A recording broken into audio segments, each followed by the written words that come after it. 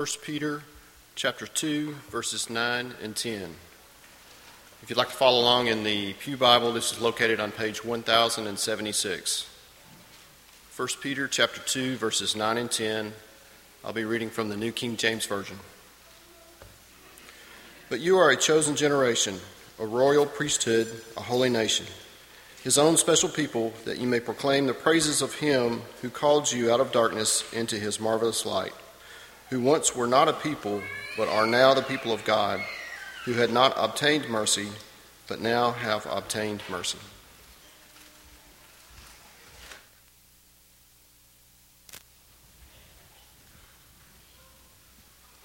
Good morning. It is good to see each of you. If you're a guest, again, we welcome you. We're thankful that you're here. We had a wonderful time of worship last Sunday evening with Nick Fowler reporting to us the good work that was taking place there. And we're thankful to say and to let you know that they're back in Brazil. Nick and Amy and Jonah are safely there. And we're thankful for the great work that they are doing. We're also looking forward to next Sunday. We'll place an emphasis on involvement, and you'll be told all about opportunities that you can be involved in through a ministry fair. There will be tables in the foyer. If you want to come as early as 7:30 next Sunday morning, you can drop by and visit with deacons and those that help in various areas and learn more about ministries. And then throughout the day, you'll be given a form and encouraged to consider and let it be known where you want to work. You know that there are a lot of good works that take place in this congregation, and it's because everybody does their share. And with a congregation this size, it takes a lot of organization. And so this is one way that we really need your involvement so we can know who we can lean on and know who we can call whenever those needs are there. And we're thankful for our deacons and the great work that they do in leading these ministries. And so Sunday will be such an important day in the life of our church. Really for the next couple of years, because it'll be a way for us to know who wants to work where, and we'll give God all the glory for the good that we do. 2011, the U.S. Postal Service decided to create a postal stamp that would honor Lady Liberty, and so they created this stamp. That's a nice picture of Lady Liberty, isn't it? No, it isn't. They were very embarrassed whenever they found out after this had already been created and sold that actually they had copied a photograph that was a picture of the imitation of the Statue of Liberty that was in Las Vegas. Quite embarrassing for them, but yet so easy to do when you copy copies. Like when you think about, do you want to be a part of the Lord's church? Surely everyone would say, yes, I want to be a part of the Lord's church. But how do you know whether or not you're a part of the Lord's church or you're just copying a copy of the Lord's church? There are so many religions and so many denominations. What is the Lord's and what is man's? What is the difference? A lot of them look a whole lot alike, but just as this picture looks a whole lot like the Statue of Liberty, it's not. Now let that sink in. It's not.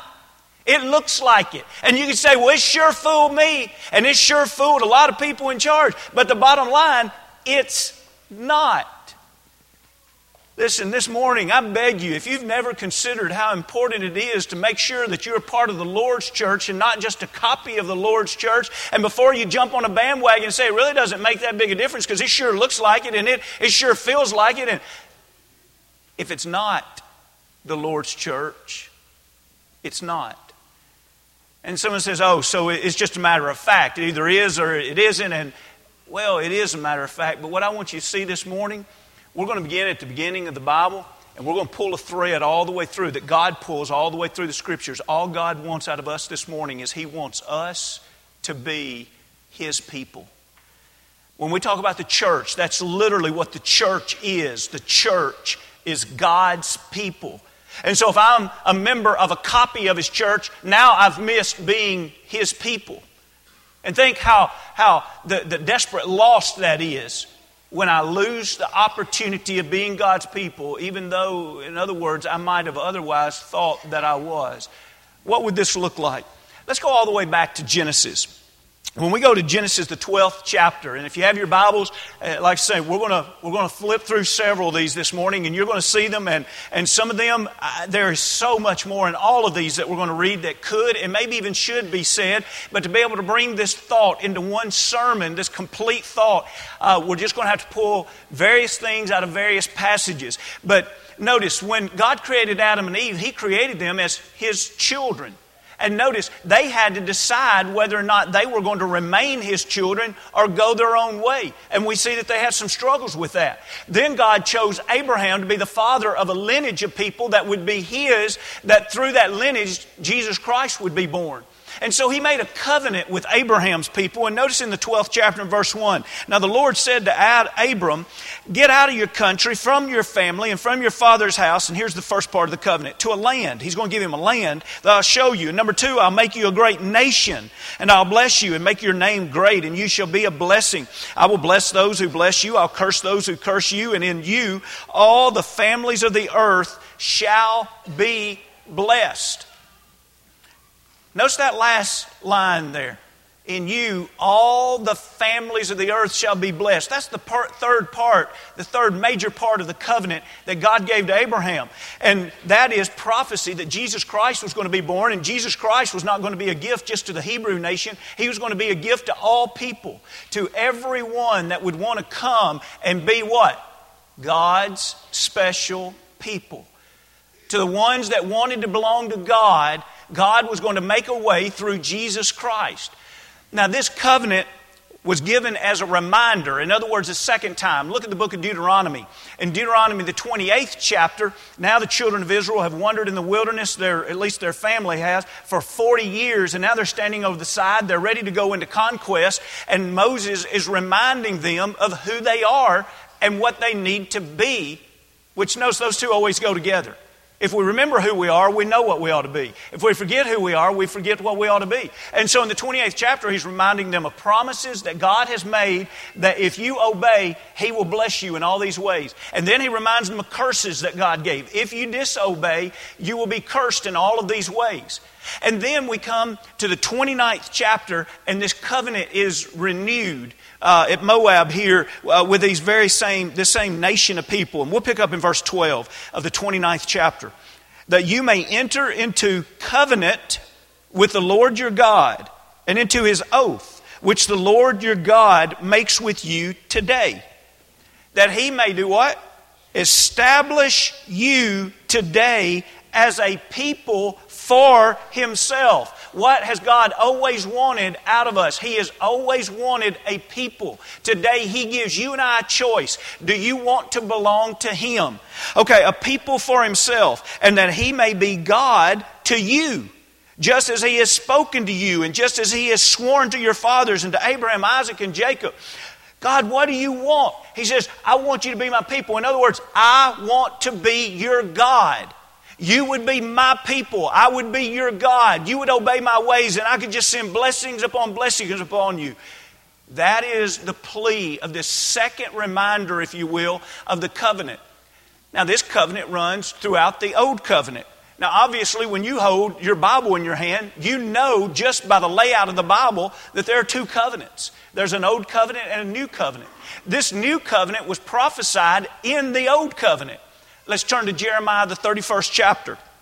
In Jeremiah, the 31st chapter, we see Jeremiah prophesying, foretelling that there is going to be another covenant. And this new covenant's not going to be just with the Hebrews, just with Abraham and Isaac and Jacob's descendants. And notice how this covenant is spoken of. Let's begin reading at 31. 31st chapter, verse 31. Behold, the days are coming, says the Lord, when I will, it's in the future tense here, I will make a new covenant with the house of Israel and with the house of Judah, not according to the covenant that I made with their fathers in the day that I took them by the hand to lead them out of the land of Egypt, my covenant which they broke, though I was a husband to them, says the Lord. But this is a new covenant, or this is the covenant that I will make with the house of Israel after those days, says the Lord. I will put my law in their minds, and I will write it in their hearts. See, this sounds like 1 Corinthians here. I will be their God, and what? They shall be my people. That's what God has always wanted, is for us to be His people. No more shall every man teach his neighbor and every man his brother, saying, Know the Lord, for they all shall know me. From the least of them to the greatest of them, says the Lord, for I will forgive their iniquity and their sins I will remember no more. How can He say that everyone's going to know Him? Do you realize that today, everyone that is God's people? Now I want you to think, right here on the stage, I'm going to use just an illustration of movement here. Everyone that is here is walking with God. They are God's people. Over here is the world. God is calling the world to become His people. But He has always left it up to man. Are you going to decide if you are going to remain in the world, or you decide if you want to walk with God and be His people?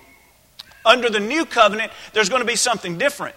Under the old covenant, there was a sense that people were covenant people just by their physical lineage.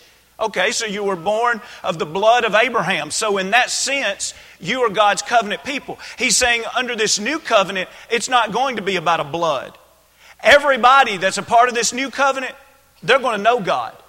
Under the old covenant, you could be born into that covenant, and as a child, you would have to be taught who God was. And as a child, you would have to be taught, oh, you're a part of the covenant relationship with God. You're a descendant of Abraham. Under the new covenant, you're not going to be a part of that covenant unless you have already decided, I know who Jesus is. I'm leaving the world, and I'm going to become a part of His people. I'm going to become a part of His church. Now let's go ahead and start sowing this seed in this lesson. You see, we make a horrible mistake when we think church is the same thing as the assembly on Sunday.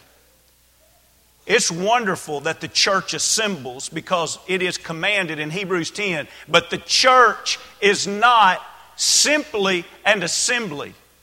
We have to make up our mind once we recognize that we are walking away from God and that God offers us something so much better. We have to make up our mind, do we want to become a part of the church?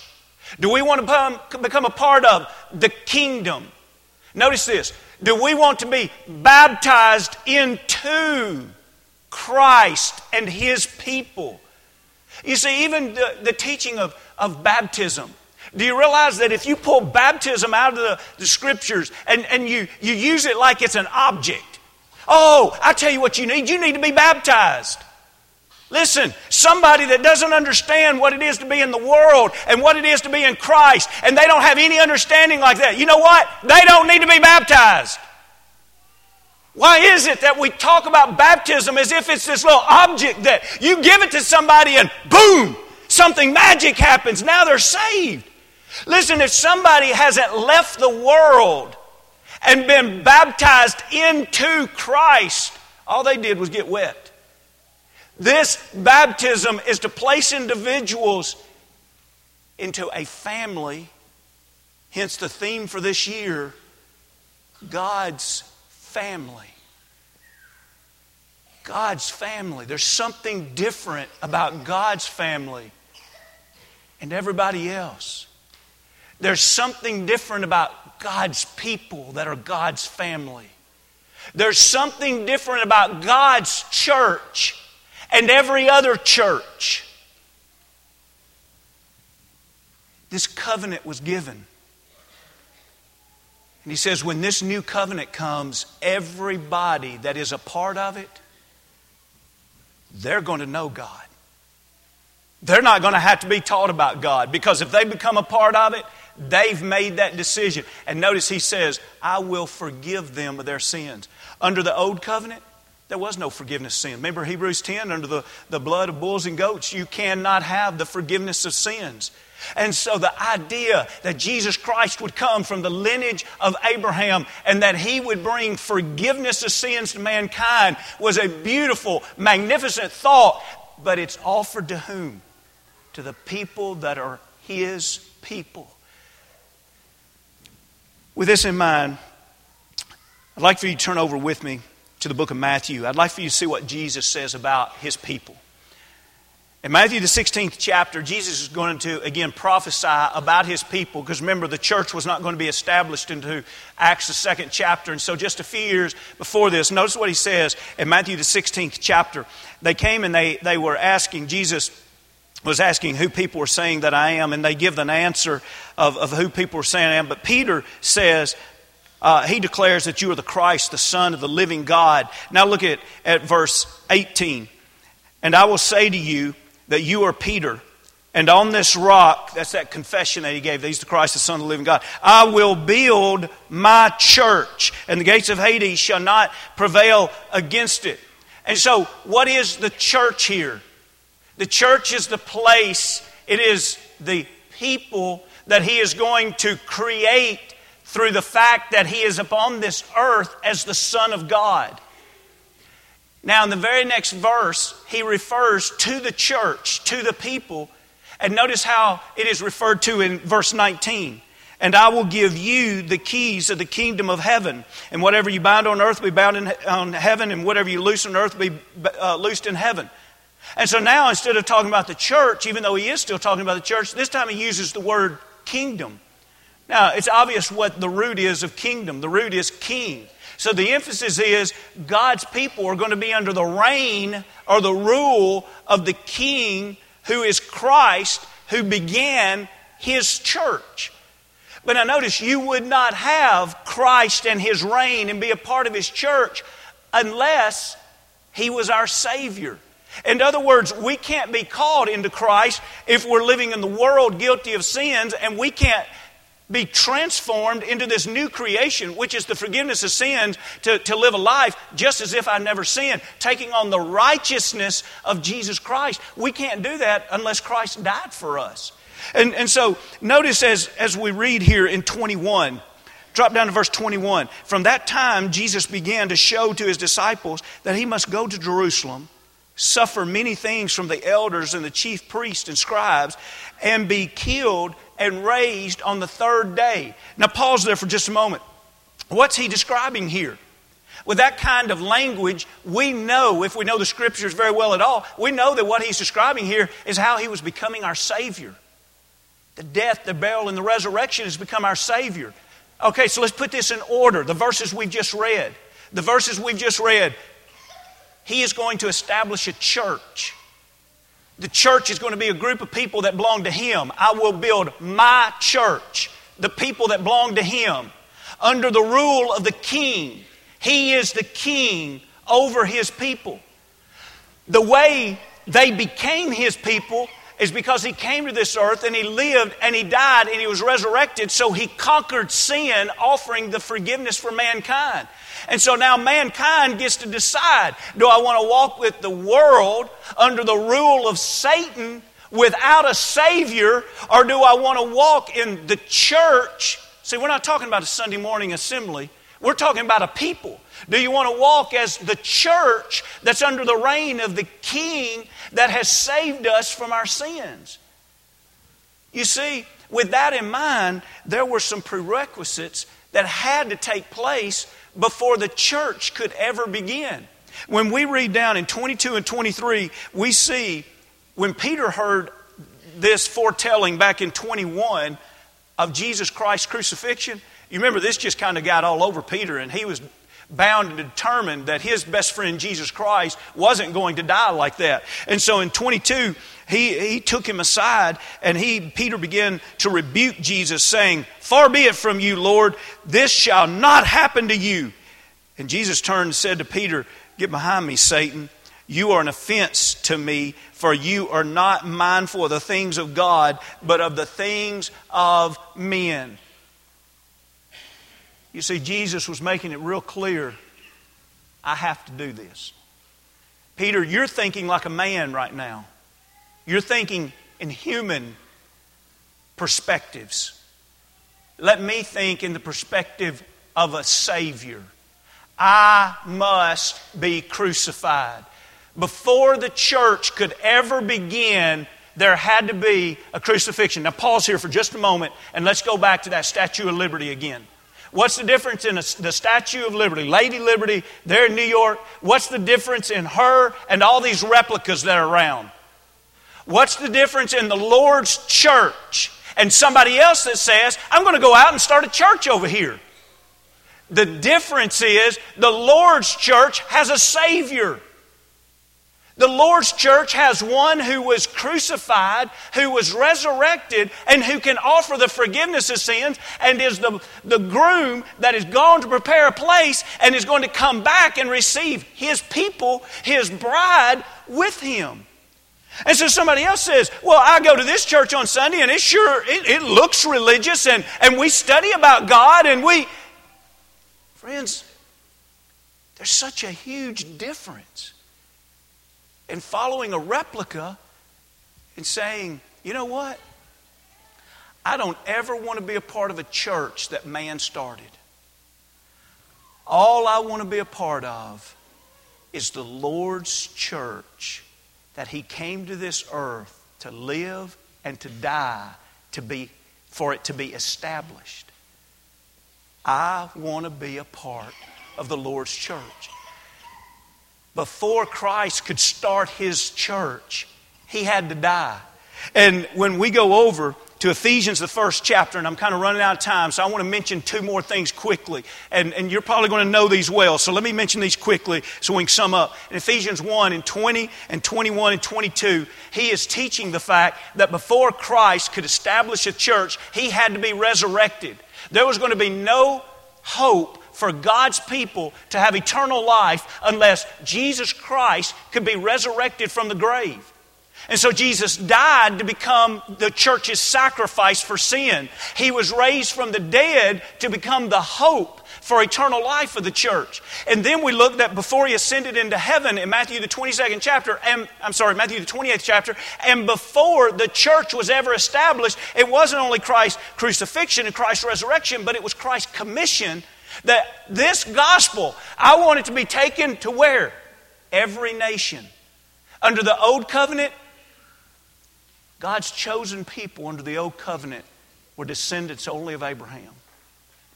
Jesus Christ came and He opened up His covenant to say, my chosen people are going to be from every nation, and it's going to be people that choose me. That's who God's chosen are. People that choose Him. And so now, we're back to where we started. A few minutes ago, we had capably read for us 1 Peter. I'd like for you to look at 1 Peter, the 2nd chapter. If we had time to study this whole chapter, you'd see that all the way back up into verse 4, the topic is about Christ and His people. Now let's place an emphasis on that again. Who? Christ and His people. And so now we're going to pick up in verse 9 and 10 and in the middle of this teaching about Christ and His people, and just listen to this description. And as you hear this, I want you to think in like a timeline here. Think all the way back to Adam and Eve. God just wanted to be His people. Think about Abraham. He just wanted them to be His people. And He's going to bring about Jesus Christ because He wanted to redeem and to save and to have His people not only on this earth for eternity. God has always wanted His people. And so here before the Bible closes, He gives a description of His people, and it sounds like this. But you are a chosen generation, a royal priesthood, a holy nation, His own special people, that you may proclaim the praises of Him who called you out of darkness into His marvelous light, who once were not a people, but are now people of God, who had not obtained mercy, but now have obtained mercy. There's a time in our life we weren't God's people. And we learned about God. And we learned about all that He has to offer that's so much more important than me individually. You see, salvation isn't brought and customized to you as an individual. It's about whether or not you want to be saved to be a part of a people that's more important than you individually. Do you want to be a part of a holy nation Do you want to be a part of a people that you no longer have your name, you bear His name, and you no longer rule your own life? He's king of your life. And yes, it's wonderful that His people assemble and His people worship and His people have fellowship with one another. But the reality is we're church. Monday at school and at work. We're supposed to be God's holy people when we go home and live in our houses this afternoon and tonight. We are to be His people the way we interact with friends. What have I learned today? I've learned that every picture that looks like the Statue of Liberty is not the picture of the Statue of Liberty. And I probably need to take that principle and apply it to a lot of things in my life that's a lot more important than that. I've learned, number two, that if I confuse church with the assembly, I'm probably proving that I've forgotten who I am. You know, when people talk about, what goes on up there at church. Can you imagine somebody talking about their family like that? Can you imagine me talking about, the Shannon family up there, I don't know why they do what they do. Do what? I thought you were. No, that's just where I attend. If that's your mindset, I beg you today for your soul's sake. There's no way you can be saved if that's your mindset. I beg you to look deeply into the fact. If that's your mindset, what you have bought is you've bought the bill that says baptism is just an object and it's a salvation object. And if you'll just be baptized, you'll be saved. And you don't have... No. You cannot separate baptism out of the gospel story that God has a people. Baptism is what individuals do to become a part of God's people. Baptism is an entrance way in to say, Lord, it's no longer about me. I'm all about you. I'm all about your people. Number three, I've learned that you could just as easily start a new Christ as you start a new church. Can you imagine somebody saying that? Oh, we're going to start a new Christ. We're going to take this man and we're going to dress him up and we're going to convince people that he's Jesus Christ. Somebody say, you'll never pull that off. You could just as easily, if you're going to really do something, I'm not saying fool people, if you're going to really do it, you could just as easily start a new Jesus Christ as you could start a new church that belongs to Jesus. There's no such thing as a second church that belongs to Jesus. We can go out and start congregations of the Lord's church. But the Lord has one people that belongs to Him. And that's why it's so important for us to go back to Him in everything. That's all we want to be. Is God's people for an eternity. And this morning, if there's anything that we can do to help you, come as we stand, as we sing.